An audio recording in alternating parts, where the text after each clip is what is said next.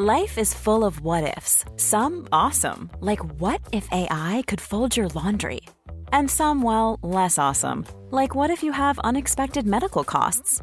United Healthcare can help get you covered with Health Protector Guard fixed indemnity insurance plans. They supplement your primary plan to help you manage out-of-pocket costs. No deductibles, no enrollment periods, and especially no more what-ifs. Visit uh1.com to find the Health Protector Guard plan for you.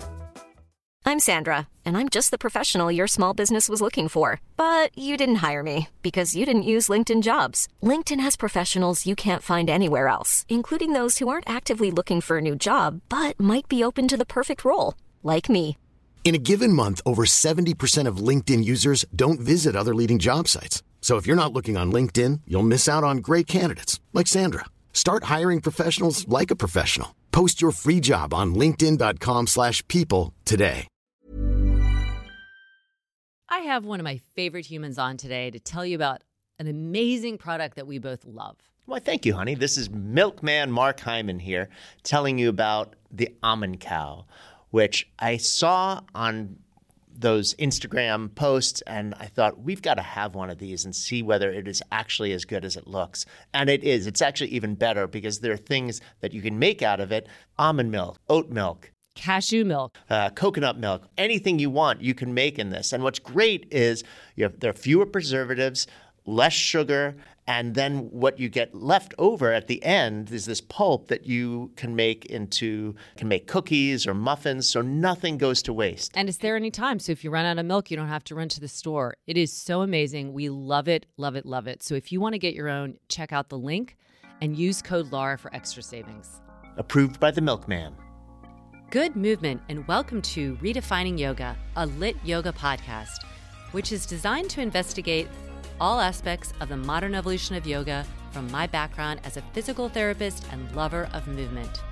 My mission is to help everyone find freedom through smarter and safer movement patterns, so together we can be uplifted, benefiting all beings. Welcome to Wednesday Q&A, where you all ask the questions and we answer. I am joined, as always, by Kristen Williams, physical therapist, amazing friend, superstar, extraordinaire. I love it. Thank you so much, Laura. Thank you, everybody. Welcome to Q&A. We're going to go ahead and get this kicked off with an email that was sent to us from one of our fellow Lit Level 1 teachers, Lena.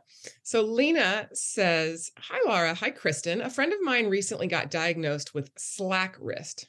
And so SLAC stands for scaphoid lunate advanced collapse. She is devastated as the doctor basically told her there is no fix. Pain will get worse over time, and she will need surgery at some point, which will severely limit the range of motion of her wrist. Is there anything from your experience that can help, or are prospects really that bleak with this diagnosis? Looking forward to hear your thoughts on this. Also want to take this opportunity to thank you for your wonderful podcast and Lit Daily." Oh, thank you, Lena. Thank you. So yeah, this is something, wrist issues are tough, especially if for yogis, because how much of our practice are we weight bearing through the wrist? And while I have never personally worked with someone with a SLAC wrist, I have had a lot of clients, a lot of patients who have had fractures in this area, falling on an outstretched hand, who have suffer from an advanced arthritic issue like this. And, it sounds like she was just diagnosed, right, Laura? She said she just found out, and the guy said if there's no fix, it's just going to get worse, which, yes, this is a progressive disease.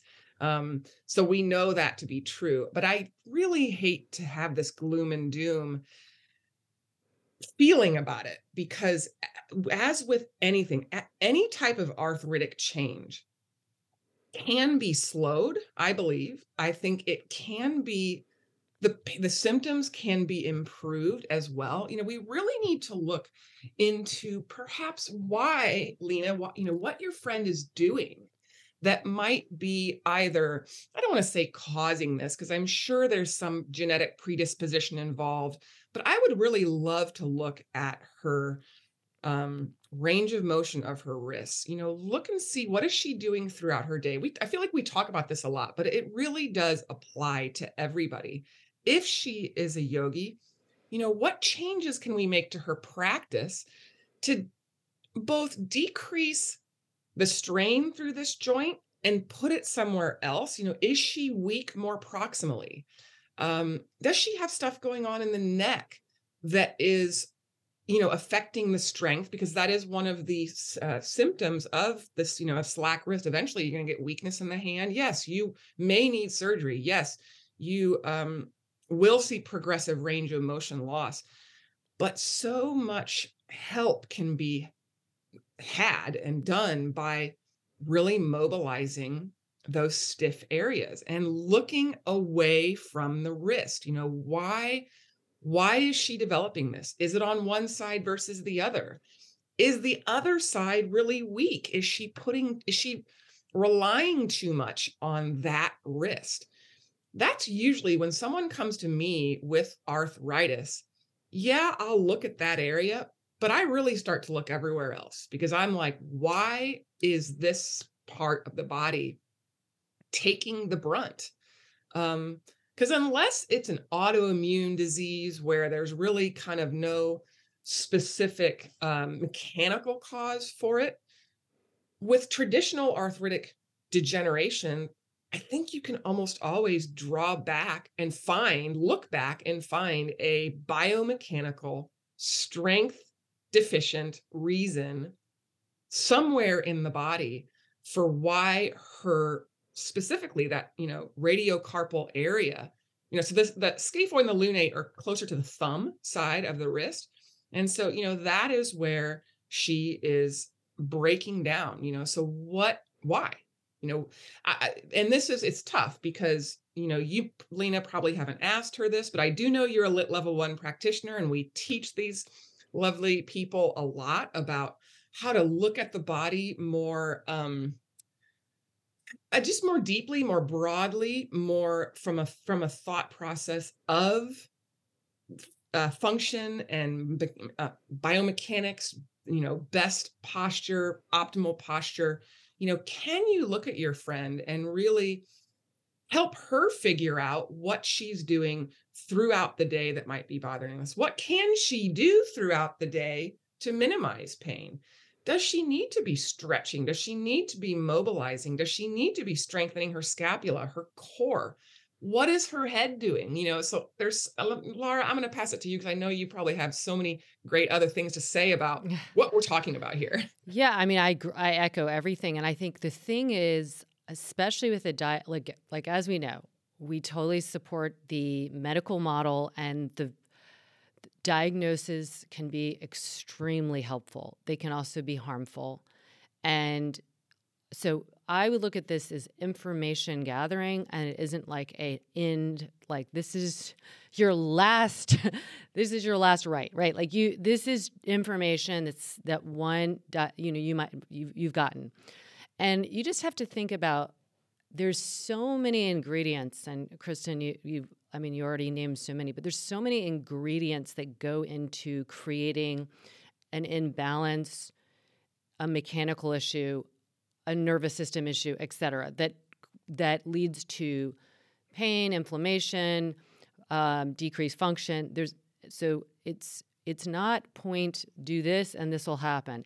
I think in addition to looking at everything you're doing, you have to look at what are you eating? Is this a systemic kind of inflammation that is attacking or kind of focused on this one area?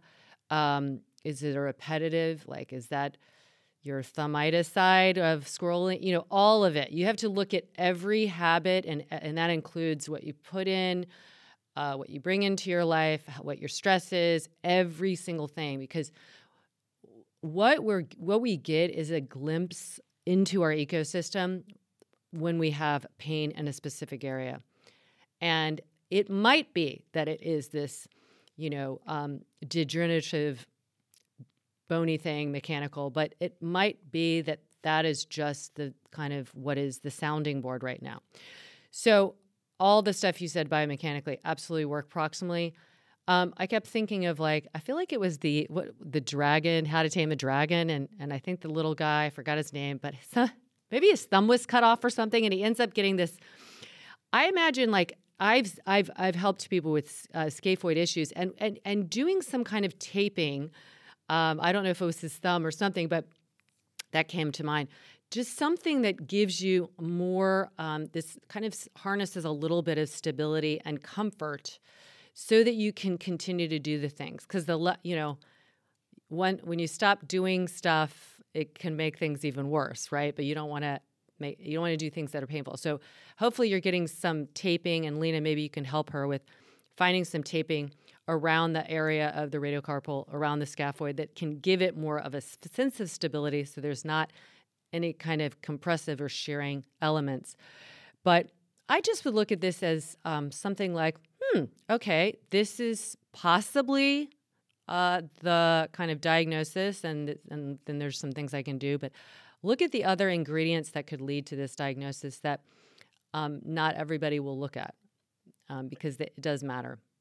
Yeah. I think it's so funny that you brought up the How taping. Yeah. Well, because literally on my time hop, just right before Christmas, I had a time hop's like this thing that sends you, pictures from years ago. And my son, Ben, might have been freshman year basketball, was backpedaling and fell, and he broke his scaphoid. And we were just getting ready to leave. And luckily the doc got us right in, and he had a cast where he was casted on his thumb. And I was like, yes, because I thought for sure he would not be able to play Xbox. Because he's going to go crazy, right? My thumb.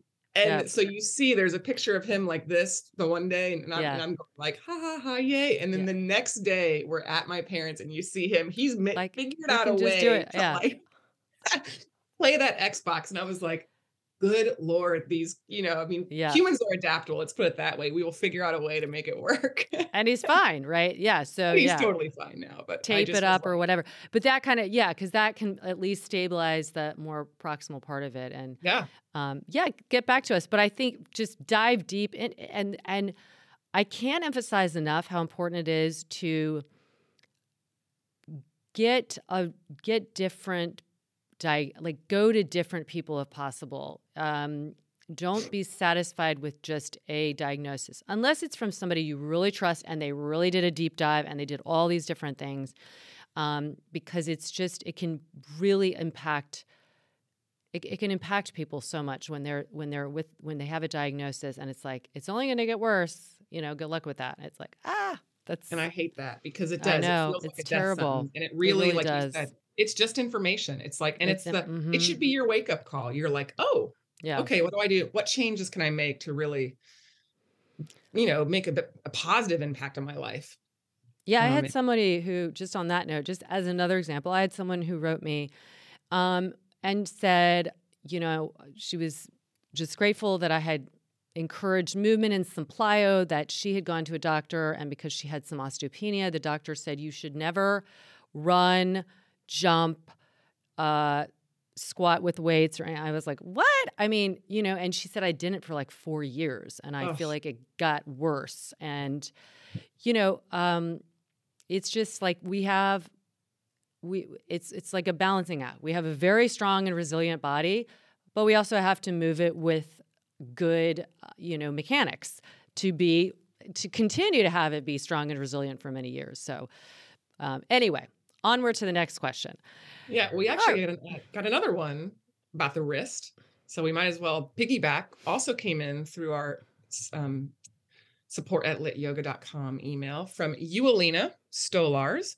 She says, I have a question for the Q&A in the podcast. I have a problem which started a year ago. For about 2 weeks, I had strong pain in the upper arm, could not elevate my hand fully because of the pain, and had pins and needles, slight numbness in the thumb and index finger. In the time, the pain almost disappeared, but took about over time, the pain almost disappeared, took about 6 to 8 months. But the feeling in the thumb and index is limited. I had an MRI, carpal tunnel syndrome was ruled out. I was told I have a bulging disc in the cervical spine, which pushes on the median nerve. I was sent to an osteopath, and after 5 sessions, no improvement. Out of desperation, I also had acupuncture sessions with no improvement. I was sent to physio, was told to strengthen the muscles around the scapula, working on it for a few months, and also now discovered LIT, but the numbness in the thumb and index finger remains. Any ideas what might help? Thank you for considering for the Q&A podcast. You want to start with that one? Sure. Well, first of all, what I'll say is amazing that it's just kind of, retracted back to just the thumb and the second finger. It's going to continue to, come back. It's like it's like a wave. It goes out and then it's going to pull back from there.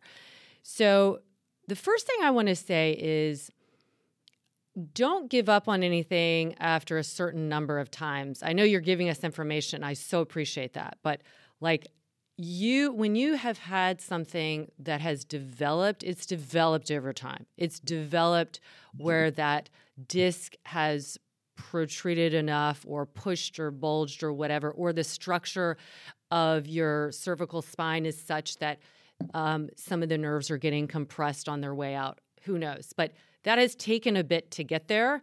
And so it will take a bit to get back. And, it's like a little unnerving, so to speak, to have that, but it's not terrible. Like it's just something, just keep thinking, okay, this isn't the issue. I got to go up to the neck. Now, nerves, by the way, when they come out and then continue to go down, along that pathway, they're surrounded by connective tissue. And that connective tissue can also get kind of like saran wrapped around the nerve. So it might not even be up all the way in the cervical spine. It could be farther down.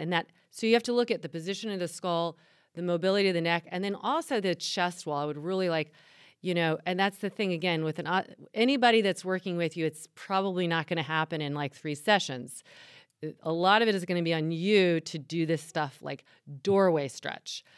Doorway stretch with a rotation of your spine or a lateral flexion. Just, be a little bit, I don't want to say cautious, but be very aware of your alignment. When you're moving your neck, keep the cervical spine really stacked in a neutral position. But I would start going into the chest for sure, because what I'm thinking is it still remains, and you've been doing LIT and stuff, is that there's probably some kind of cohesiveness of the fascia on the nerve that is still making it like having some nervy things, but it's more nummy than pain. So that's good.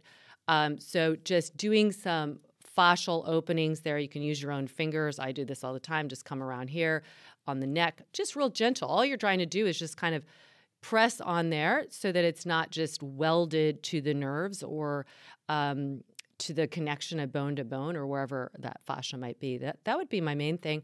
And like all the things we do, one shoulder at a time, I'll like really mobilize the scapula, because the scapula is on the back, but on the undersurface connects to the front. So, when we're moving that, we're also influencing the front, and we're influencing that nerve bundle, vascular bundle that comes out from the skull down the cervical spine and then out all that thoracic outlet and the brachial plexus area.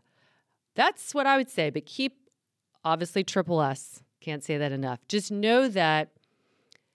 Make a marker today and then just be curious every day. But think, what am I doing to make it like something can't be done to you, really? In other words, I could come and work with you, but it's what you're doing all the other rest of the time that's going to really make a difference in the position of your skull, the mobility there, the fascial kind of malleability around the nerves. Yeah, no, I love all that. And I would say, if you're listening and are curious, go to our YouTube channel and kind of watch what Laura was doing with her hands, because you were very demonstrative of kind of what you do, and if we're listening, we can't imagine that, but it will give very great visual feedback. Because I agree with you completely, Laura. I talk about this a lot. I call them birds on a wire.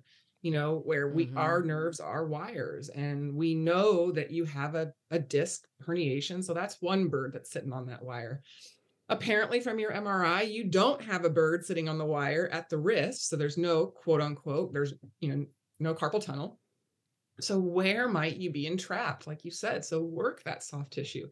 You can try some nerve glides. I'm hopeful that your physio gave you some of the, median nerve glides where you're just bending and straightening the elbow, flexing and extending the wrist, playing around with that. I love your posture. The opening of the chest is so important. Soft tissue work, some body work to, like you said, with yourself or someone else. Doing that, looking down around, the elbow, what are you doing throughout the day? Because it is good that she's not having pain anymore. She only has that numbness and tingling or that weird sensation, which is maddening for sure. But that does show that it is that centralization is occurring. Your symptoms are decreasing, but you have this one little nagging thing. And that can take, just to give you perspective, nerves take a long time to heal. So let's say what all you've been doing has taken the pressure off the nerve. Well, now it may just need to heal. So you can facilitate that healing with all the things that Laura said.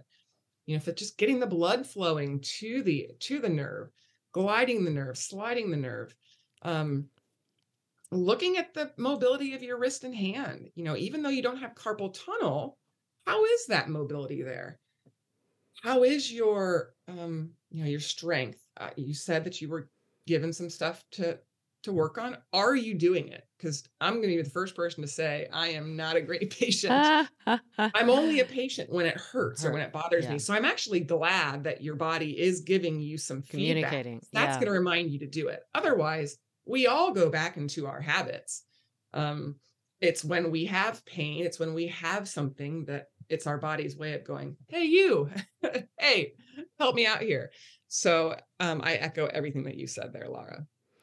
I just had a funny story that reminded me. I was it was right after grad school, and I was going back to visit some friends from high school. And I'm just remembering because we were eating, and I went back because I have a really big laugh, and I threw my head back and opened my mouth as I was laughing, and my jaw, one side of it, there's a little disc there, it kind of popped and came back.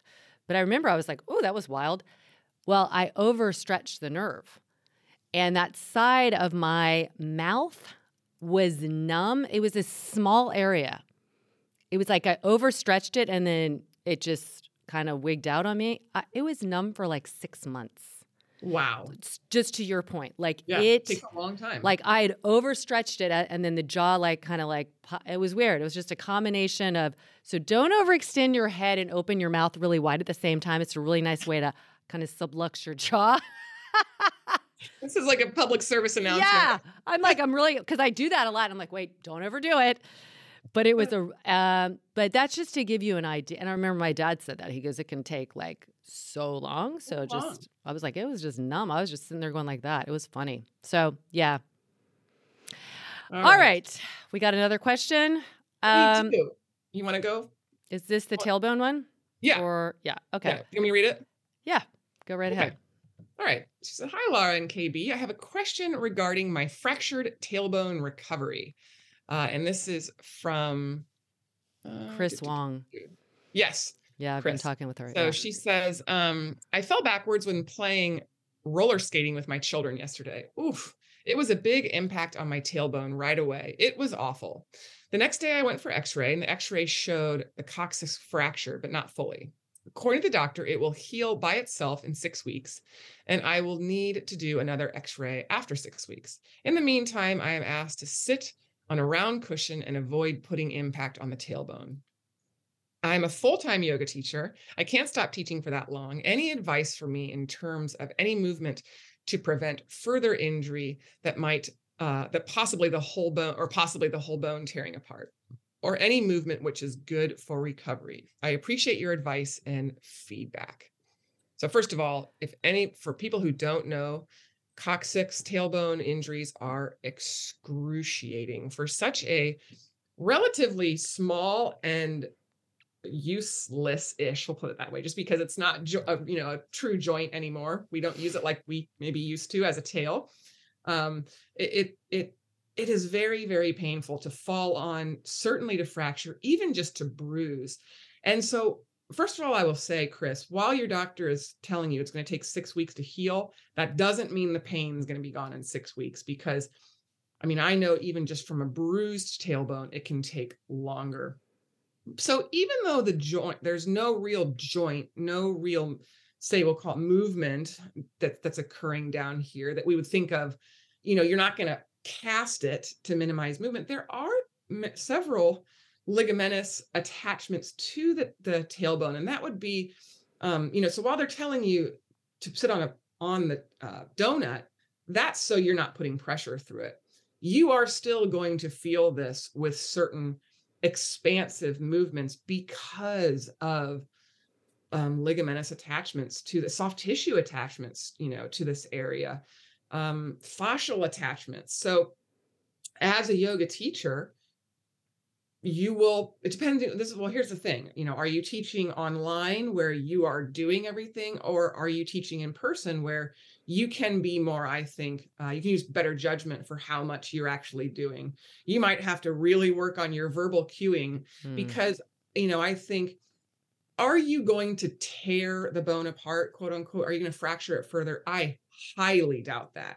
However, you might, if you go into a wide goddess squat, or heaven forbid, malasana, where you're really getting a lot of pull on those soft tissues, it might give you a jolt of pain, which, pain is just information, but it's also, when we keep going into severe pain, we are limiting the healing process. So I would just make your movements a little bit smaller, but continue to move, knowing that you're not, provided you don't slip and fall on it again, it's very, very, very unlikely that you're going to injure it further.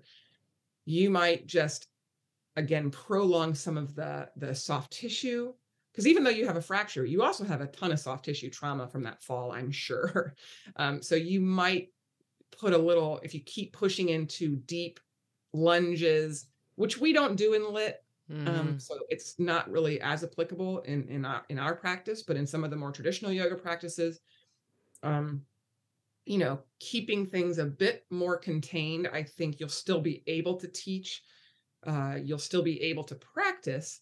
You'll just, luckily we don't do any of the seated forward fold things that would bother it, at least in our lit practice. So I would just modify really to movement within I don't want to say pain-free, because you're it's okay to have pain, but I talk about a stoplight, red light, yellow light, green light. You can move anywhere within the green and the yellow lights where it's not making you go, like see stars, that big intake of breath because it hurts so much. Because usually if that's the indication, if you get to that red light of pain, you're pushing into some of those tissues that are trying to heal, and you might be impeding that. So I like to kind of go right to that feather edge and then pull away. What else do you have to say about that, Laura? I know that you wrote her pretty back. much you pretty much nailed it. I mean, what's funny, again, another personal story. I was with my kids. We were with another family. We're having a great time. And I got T-boned, literally. That was the word. Like, I'm ice skating, and this kid comes and runs into me, but it kind of snaps my legs up. Like, whatever. I don't blame him, except that I was.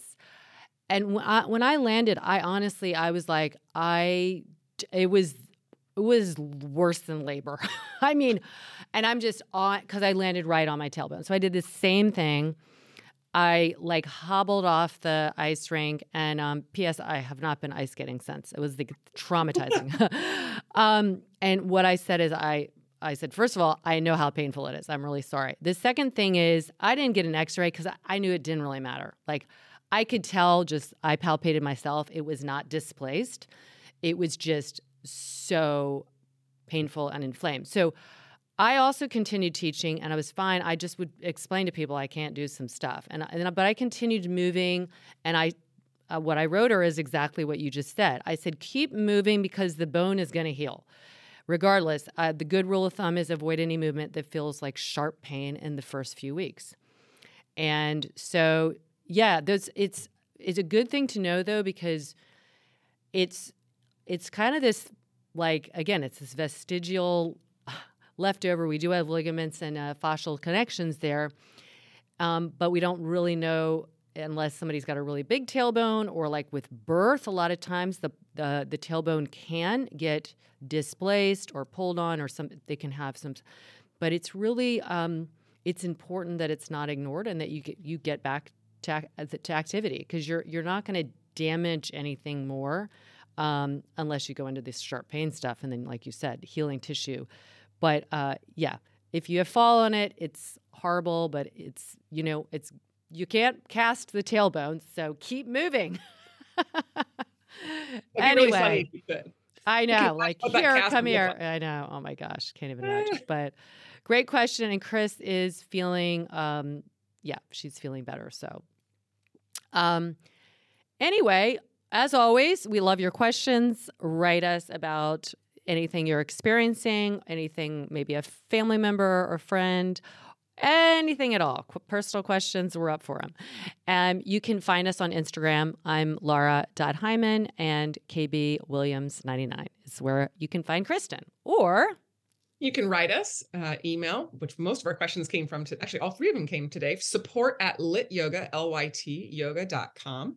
Those go to our help desk and get forwarded to us, and we just keep them there for you. And, you can give us as much information. Again, the more information you give, a lot of times the better advice we can give, because it just gives us a little bit more of a backstory to go from. And then we will give you our opinions, our advice from years of practice, and both as physical therapists and as yoga teachers, moms, females, just women in the world. Livers. Yes, exactly. Lovers of life. But we love you guys. Thank you so much. As always, it would be awesome if you subscribe, rate, review, share with friends. We so appreciate your support, and we are always pulling for you.